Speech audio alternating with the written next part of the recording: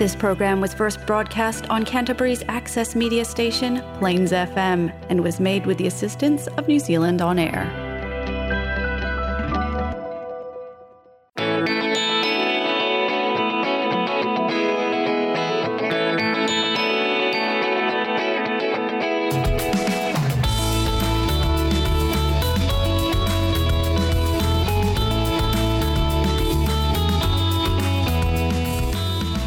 Hi, and welcome to the Alcoholics Anonymous radio show here on Plains FM 96.9. My name's Martine and I'm an alcoholic. The purpose of this show is to increase public awareness of Alcoholics Anonymous as an effective means of recovery from the disease of alcoholism. Our show has two parts. First, we talk a bit about alcoholism, what it is and what AA can do to help, and then we'll interview a recovering alcoholic who's an active member of AA. I'm now going to ask our guest to read the preamble, which is read at the start of every AA meeting. My name is Bink and I'm an alcoholic. Preamble. Alcoholics Anonymous is a fellowship of men and women who share their experience, strength and hope with each other that they may solve their common problem and help others to recover from alcoholism. The only requirement for membership is a desire to stop drinking. There are no dues or fees for AA membership. We're self-supporting through our own contributions. AA is not allied with any sex, denomination, politics, organisation or institution, does not wish to engage in any controversy, neither endorses nor opposes any causes. Our primary purpose is to stay sober and help other alcoholics achieve sobriety. So, what is alcoholism? Alcoholism is a disease, not a disgrace. There's no shame in having an illness or a disease. An unusual feature of this disease is that it will do whatever it can to convince you do not have it. However, once it has a hold of you, the progression of symptoms is like the classic disease model, and the victim is as helpless as a sufferer of cancer. If you're an alcoholic, you're at the beginning of a long road that usually ends in one of three places: prisons, institutions, or death. If you think this sounds dramatic, we can assure you that our collective experience has shown this to be true. The challenge is to convince the alcoholic to admit that they need help and become willing to seek it. Denial is a major symptom of alcoholism, and the alcoholic is often the last one to recognise it and admit that they have it. Our definition of alcoholism is that it's an allergy of the body coupled with an obsession of the mind. The allergy is the physical aspect of the disease. After having the first drink, the phenomenon of craving develops and we lose control over when we will stop drinking. The old saying is, 1 is too many and 1,000 is never enough.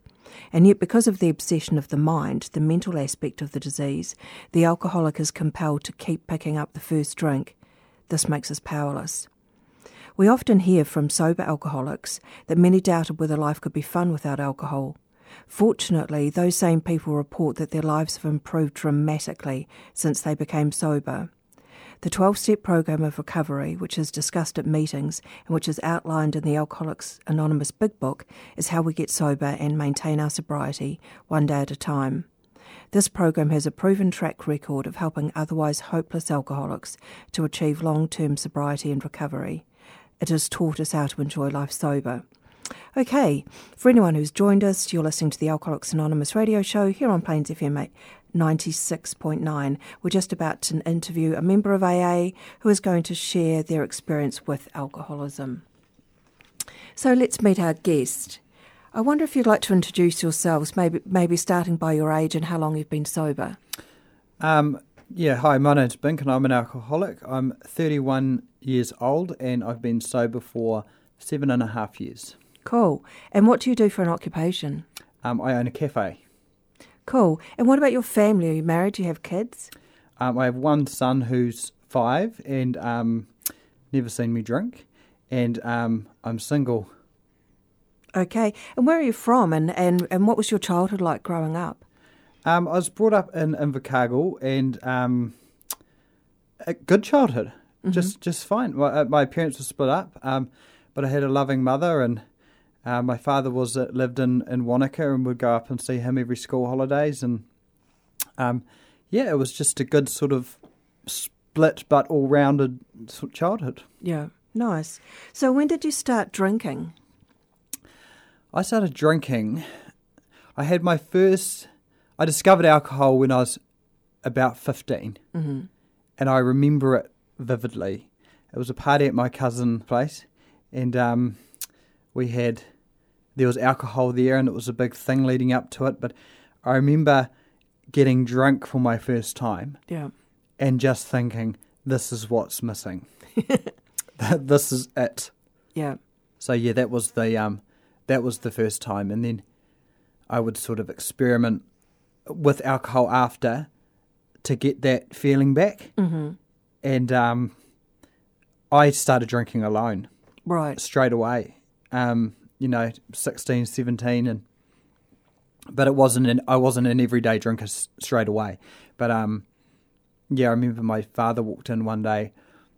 I was about 16 and looked at me. I was sitting on the couch with a bottle of alcohol and down on the side, and my father said, "Who is it?" My father's a heavy drinker, right? And he said to me, "Bink, you shouldn't drink alone." Yeah. It was abnormal from the get-go. Yeah. And how did it progress?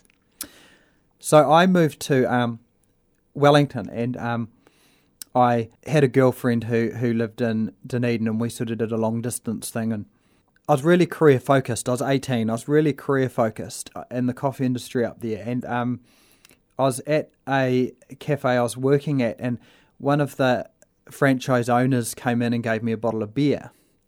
And I remember looking at it because I had sort of eased off the drinking and was career focused. And I remember looking at it thinking, I'll put that in the cupboard, and when my girlfriend arrives, I'll drink it when she moves to Wellington. So alcohol was special to me, it wasn't just a casual thing. And I drank it about 2 days later, and it was from that drink on that I drank every day, right, until the day I came into AA. And it started with that bottle, it was. This isn't the definition of an alcoholic. There's binge drinkers. There's people who drink once a month. There's people who drink every day. I drank every day, and it was from that drink on. And it started out great. It started out fun, Immediately, my friendship group, because I was quite an introvert, my friendship group expanded, and I was partying and having a great time and everything, and it was awesome. Like many good times in that first sort of 2 years of discovering alcohol. Yeah, my drinking progressed quick though, and it progressed with life just becoming more and more unmanageable. My girlfriend had arrived from Dunedin. Mm-hmm. The wheels were starting to fall off quickly. I'd been invited into a cafe partnership really young, and so I had that sort of grandiose lifestyle and thinking, and life just became more unmanageable, and the drinking became heavier, and it would be friends, would go watch the rugby at a bar, and then friends would be like, right, we've got work tomorrow, we're all off home, and I'd just be like, what? Yeah. Why would we go home? Like, let's get wasted. Yeah. And they'll be like, no, we're going home. And so I'd sort of reluctantly go home and then pretend I'm going to take a slash in the bush and carry on. Right. And it was, at this stage, it wasn't fun. It was lonely. Yeah. It was sort of, I'm the only one. And those nights when my friends would say, yeah, let's carry on, it was just the happiest day of my life. It was like I'd won lotto or something. Yeah. When everyone had sort of jumped on board with my drinking style. And then it progressed to that stage where the next stage, and this was sort of the final couple of years, where every morning I'd wake up, and it was that sort of, I've had 2-3 hours sleep every day. Yeah. My body's numb and tingly, and I'm thinking to myself, I'm going to get up, I'm going to go to work, because I went to work every day, so I thought it's okay. Yeah. I'm going to go to work, and I'm going to come home tonight. I'm going to finish work, I'm going to go home, and I'm going to sleep. and I'm going to rest. And that was my honest intention. Yeah. Every morning. Yeah. But come 4 o'clock, finish work, and 5 o'clock I'm in the shower with the beer. Yeah. You know, and I'm ready to rock. And then 10 p.m, one more, and then I'm going home. 11, one more, I'm going home. And it's 3 a.m, you know. And I just remember, like, in this sort of phase, it was just insane. Yeah. And I remember thinking, this is one of the final memories, well, later memories, is I remember thinking, sitting in Wellington, sitting outside drinking and smoking. It was a rainy Saturday night, and I looked up at an apartment, and there was a couple watching a movie and just having a night in. And I just remember looking up thinking, I can't do that. Yeah. Like, I have to be out here drinking. And that was one of the first moments I thought, something's not right. Yeah. So that kind of leads nicely into the next question, which is, when did you realise that you needed help? So obviously you were starting to think this isn't good. Life got progressively worse really fast. Yeah. And I started treating people really badly. And the cat was out of the bag. My alcoholism wasn't only affecting me, it was affecting everyone around me. Yeah. So what do? I leave everyone around me. And I went overseas and continued on my rampages drinking. And it was at this stage that a family member come into AA. Yeah. And he phoned me and said, you have a problem and you need to get some help. This is the answer. Right. And I was 24. You know, my drinking was short and sharp. I would have carried on. I think maybe why a lot of young people are in the fellowship, but why there's not a heck of a lot is young people's drinking can be written off as just a phase. Yeah. When mine was alcoholic. Yeah. But he phoned me, and that's where I first thought about, it's lining up. My life is chaotic. Yeah. So can you tell us about that first AA meeting that you went to? What was it like? At first, when I was preparing to go to the meeting, I wasn't thinking much of it. It was sort of an air raid shelter. I'd come home from overseas to my mother's place after, just a chaotic experience of rock bottom, and I just remember getting to my mother's and feeling I'm safe now. Okay, I'm safe. And going to the AA meeting was just a shelter to keep people off my back. And I sat in the meeting, and I just remember thinking, holy shit, this is my answer. Like, whoa. To describe it, the relief, because my life is so painful. Yeah. The analogy I could use is if someone had cancer and they were to sit with the doctor and the doctor said, hey, finished. We've got the treatment for your cancer. Yeah. You're going to be fine. It was that. That was the feeling. And the first year to 2 years of my sobriety were the happiest years of my life. Honest. Yeah. And I come in similar time to you, and yeah. I know you share the same sort of ideas. Yeah. Indeed. So how would you describe how you've managed to stay sober? My life gets good. My life got good. I got everything that when I was drinking, I'd say I'm going to do and get. I got that, and my life got good and better than I could have ever imagined. And people sort of, this isn't wrong either because bad things have happened, but we could drink when things are bad, but you can also drink to celebrate. Yeah.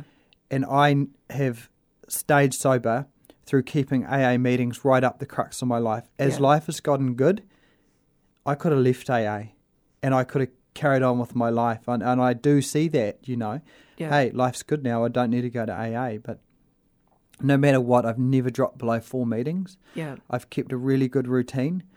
I've got an awesome sponsor who knows me better than anyone. I don't want to get another sponsor because I don't want to tell someone all of this stuff again. But he knows me as much as me. Yeah. I AA's up the crux of my life. People say to me, that's committed. That must take up so much time. It's a pleasure. Yeah. I drank every night for 8 hours a night. Mm. When that goes, I have a lot of time. Yeah. And it's enjoyable. I love going to AA meetings. It's not a chore at all. It's, yeah. If you see it like an insurance, it's a pretty small investment, isn't it? That's what I think. Absolutely. Yeah. So how do you cope when difficult things come into your life? Because I never drop below. My program is everything to me. It's my backbone. Yeah.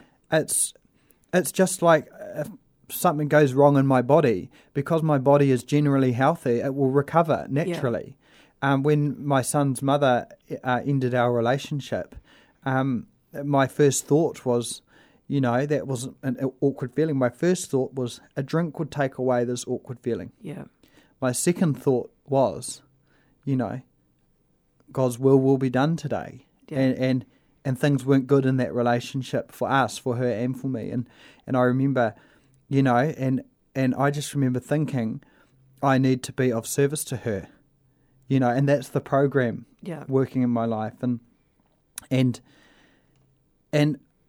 my problems, like that problem, it had a start, it had a middle, and it had an end, because I wrap, again, the program around it.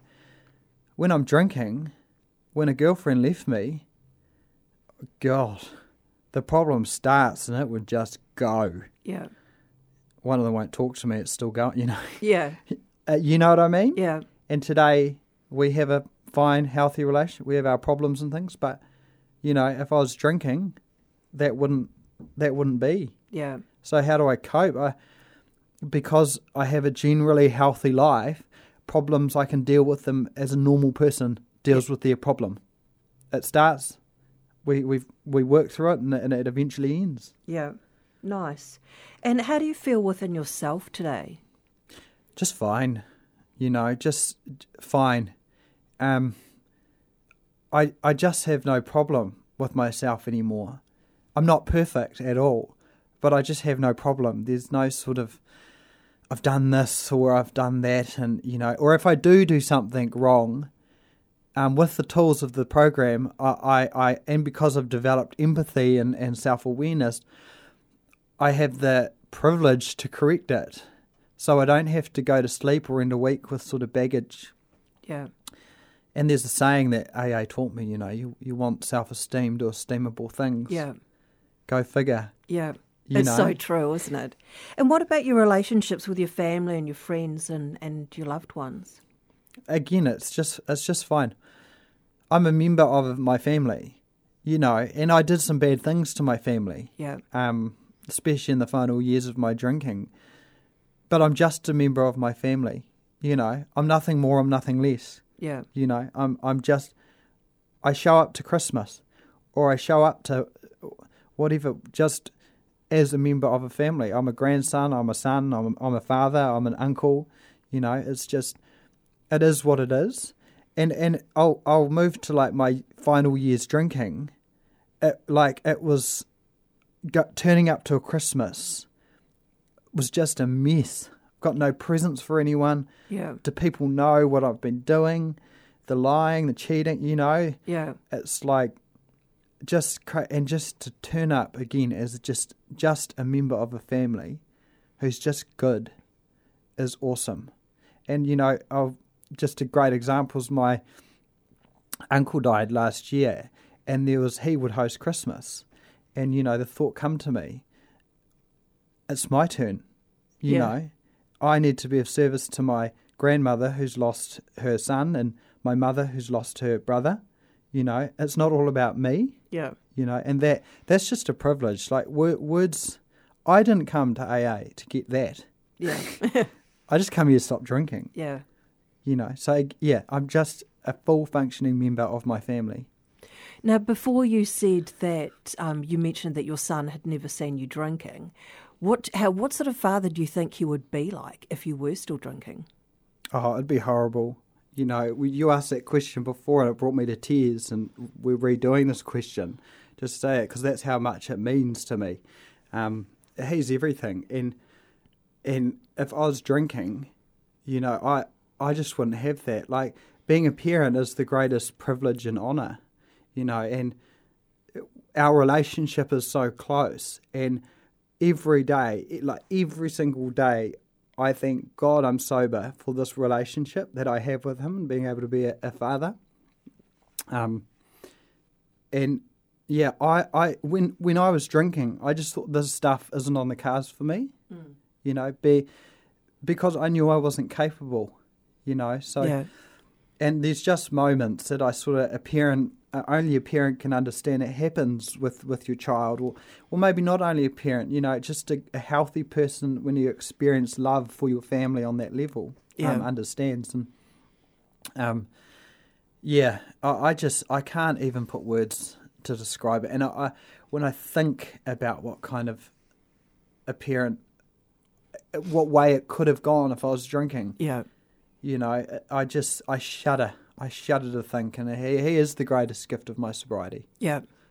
And what about your future? What goals have you got moving forward?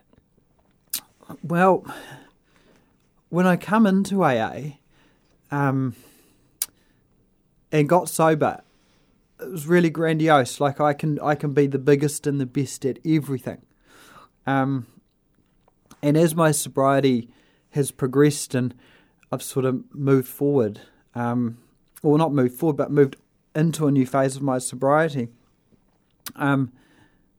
it's just a simple life.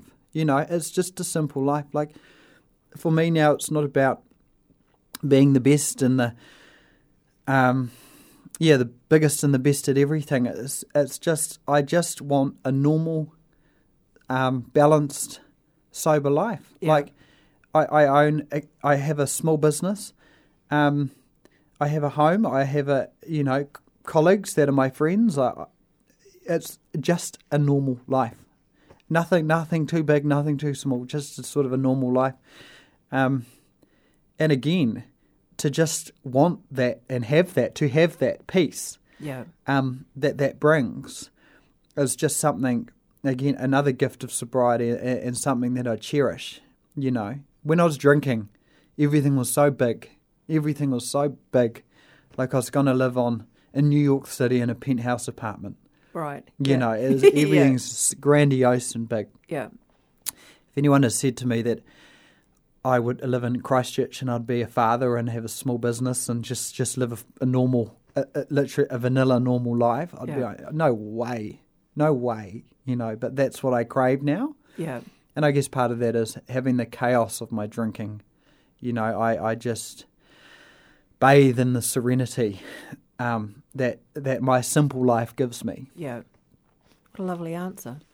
AA is often described as a spiritual program. What does spirituality mean to you? That's a good question. Spirituality and religion can be confused. And when people come into AA, I guess people could confuse religion, seeing God on the wall and everything, but it's a spiritual program. I'm not religious. God is God. God is whatever. Whatever God is to you, that is God. And AA is very strong on that. It's your own conception of God. And what my God is none of your business. And what your God is none of my business. So spirituality, what is it? Who am I to define it? It's peace, I guess. Yeah. And openness, What would you describe a life lived on a spiritual basis? What would that look like for you? For me, it's just a deeper life. It's a deeper way of living. I live my life on a deeper level. I've got an optimistic view it will take on life now. And I guess having a rock bottom as a benchmark, anything is better than that. And it's just a deeper way of life. Like, life for me is quite romantic. It really is. Like, it's quite a beautiful thing now. It really is. And again, it's hard to find words to describe the peace. Things happen. I have arguments with my son's mother and my mother, and, things happen. Yeah. So it's not always like that. But 9 times out of 10, probably more, my head lies down on the pillow with gratitude. Yeah. What advice would you give to listeners who are out there and they think they might have a drinking problem? What would you say to them? Just stop struggling along with it and just go to a meeting. It might not be for you, and there are other options out there. Yeah. But I have met someone who's struggling with drink, and I'm using this person as an example. They are struggling with drink, and they just won't go to an AA meeting. And I have no idea why. I feel like it's bigger in people's heads. We have no judgment or expectation. So, and lastly, if there was one question that you could ask somebody that would help them determine whether they need help or not, what would that question be? Is your life unmanageable? Right.